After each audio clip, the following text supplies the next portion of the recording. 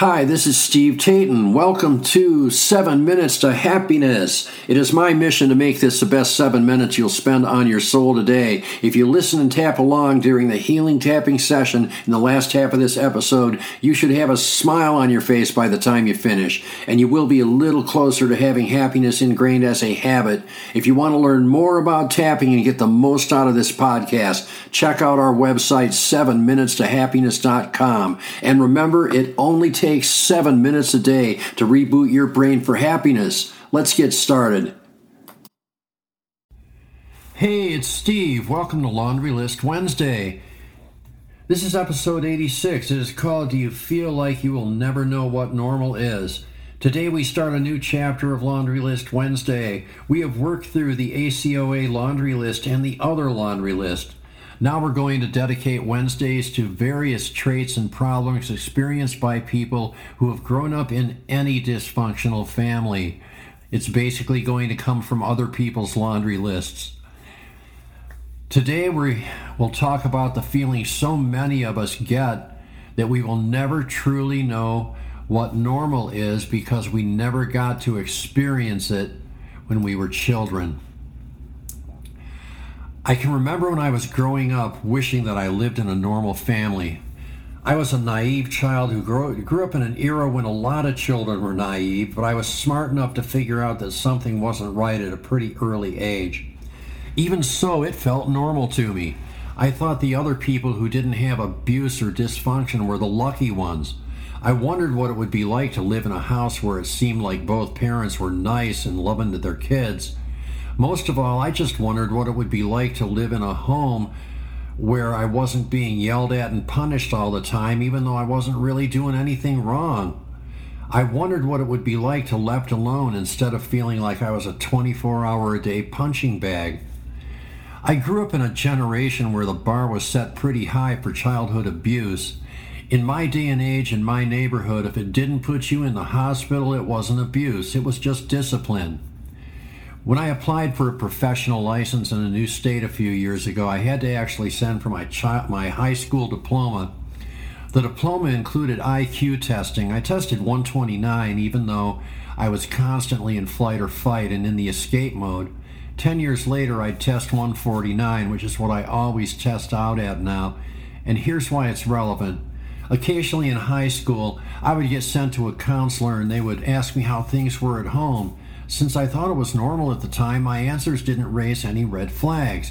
But in retrospect, my IQ compared to my grades and my horrific social struggles combined to create a giant red flag.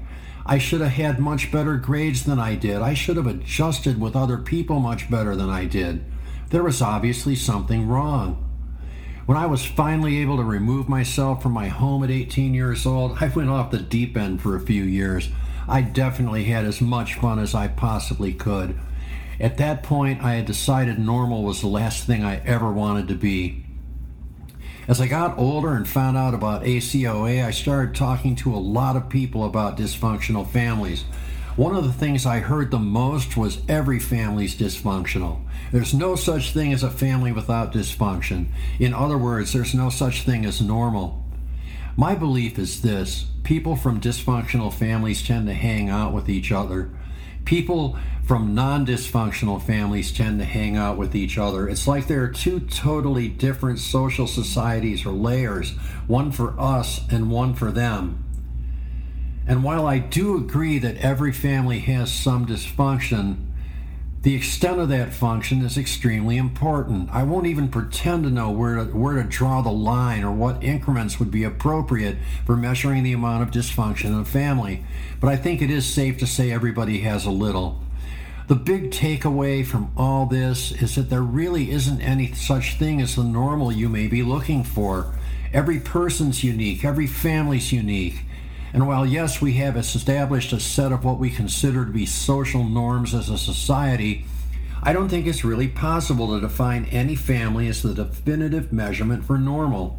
This may or may not be true, But this particular belief does have one beneficial effect. It frees me to stop worrying about normal and stop searching for a normalcy that is more based on fantasy families we see in literature, movies, and television shows than it is on anything in real life.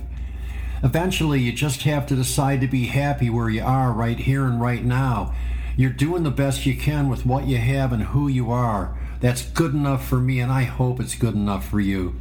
So now it is time for our healing tapping session. We're going to use two formats and two different tapping points. The first is tap and complain. This will remove the emotional charge of the things you're complaining about.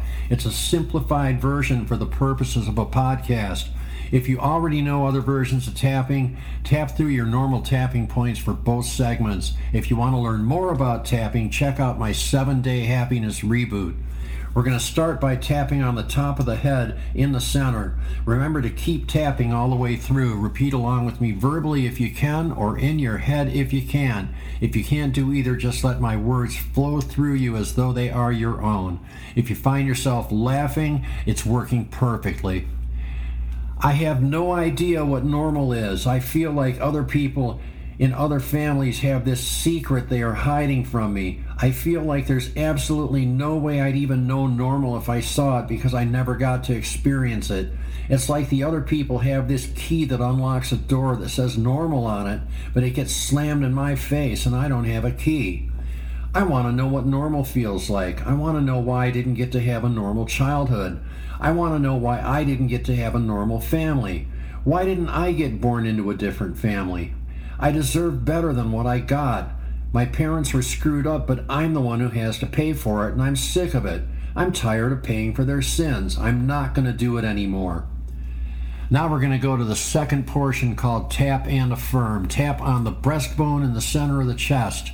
Continue listening and or repeating with me. As much as I would have loved to have grown up in what I consider to be a normal family, I'm going to reframe this. I'm going to accept the possibility that there is no such thing as the normal I was searching for. I'm going to accept the possibility that normal is just a fantasy that doesn't really exist. I now know that every family is different and every family has their problems. It doesn't matter whose problems are who's better, or whose problems are better, or whose problems are worse. It doesn't matter what extent of dysfunction a family had. I'm important, I'm worthy, and I matter enough that I don't have to compare to myself to anyone else anymore. My life is my responsibility. I am the person who determines what's normal for me. I am driving this car and I have the keys. I choose to live my life the best I can, and I refuse to be jealous of those I used to consider normal, because ultimately I don't know what went on behind their closed doors. No matter how bad my family might have been, I have gotten to where I am now. I'm aware. I have transcended the negativity of my past because I choose to be positive and happy in the present. I know the outside events in my life reflect who I am on the inside at any given moment, so I choose to be happy right now. I don't care about normal because I'd rather be extraordinary. From this day forward, I will live my life as the extraordinary being I am. I am proud to not be normal. I am proud to be extraordinary. Take a deep breath, smile, and exhale. And so it is. I hope you got a lot out of this session. If you want to learn a more detailed tapping technique, it is available in my 7-Day Happiness Reboot. Thanks for listening, thanks for tapping, and we'll see you in the next episode.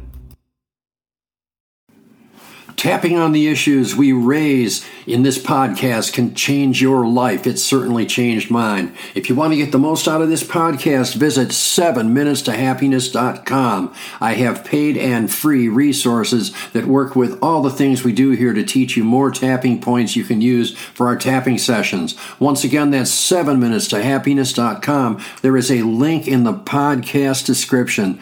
Thanks again for listening. Thanks again for tapping, and we'll see you in the next episode.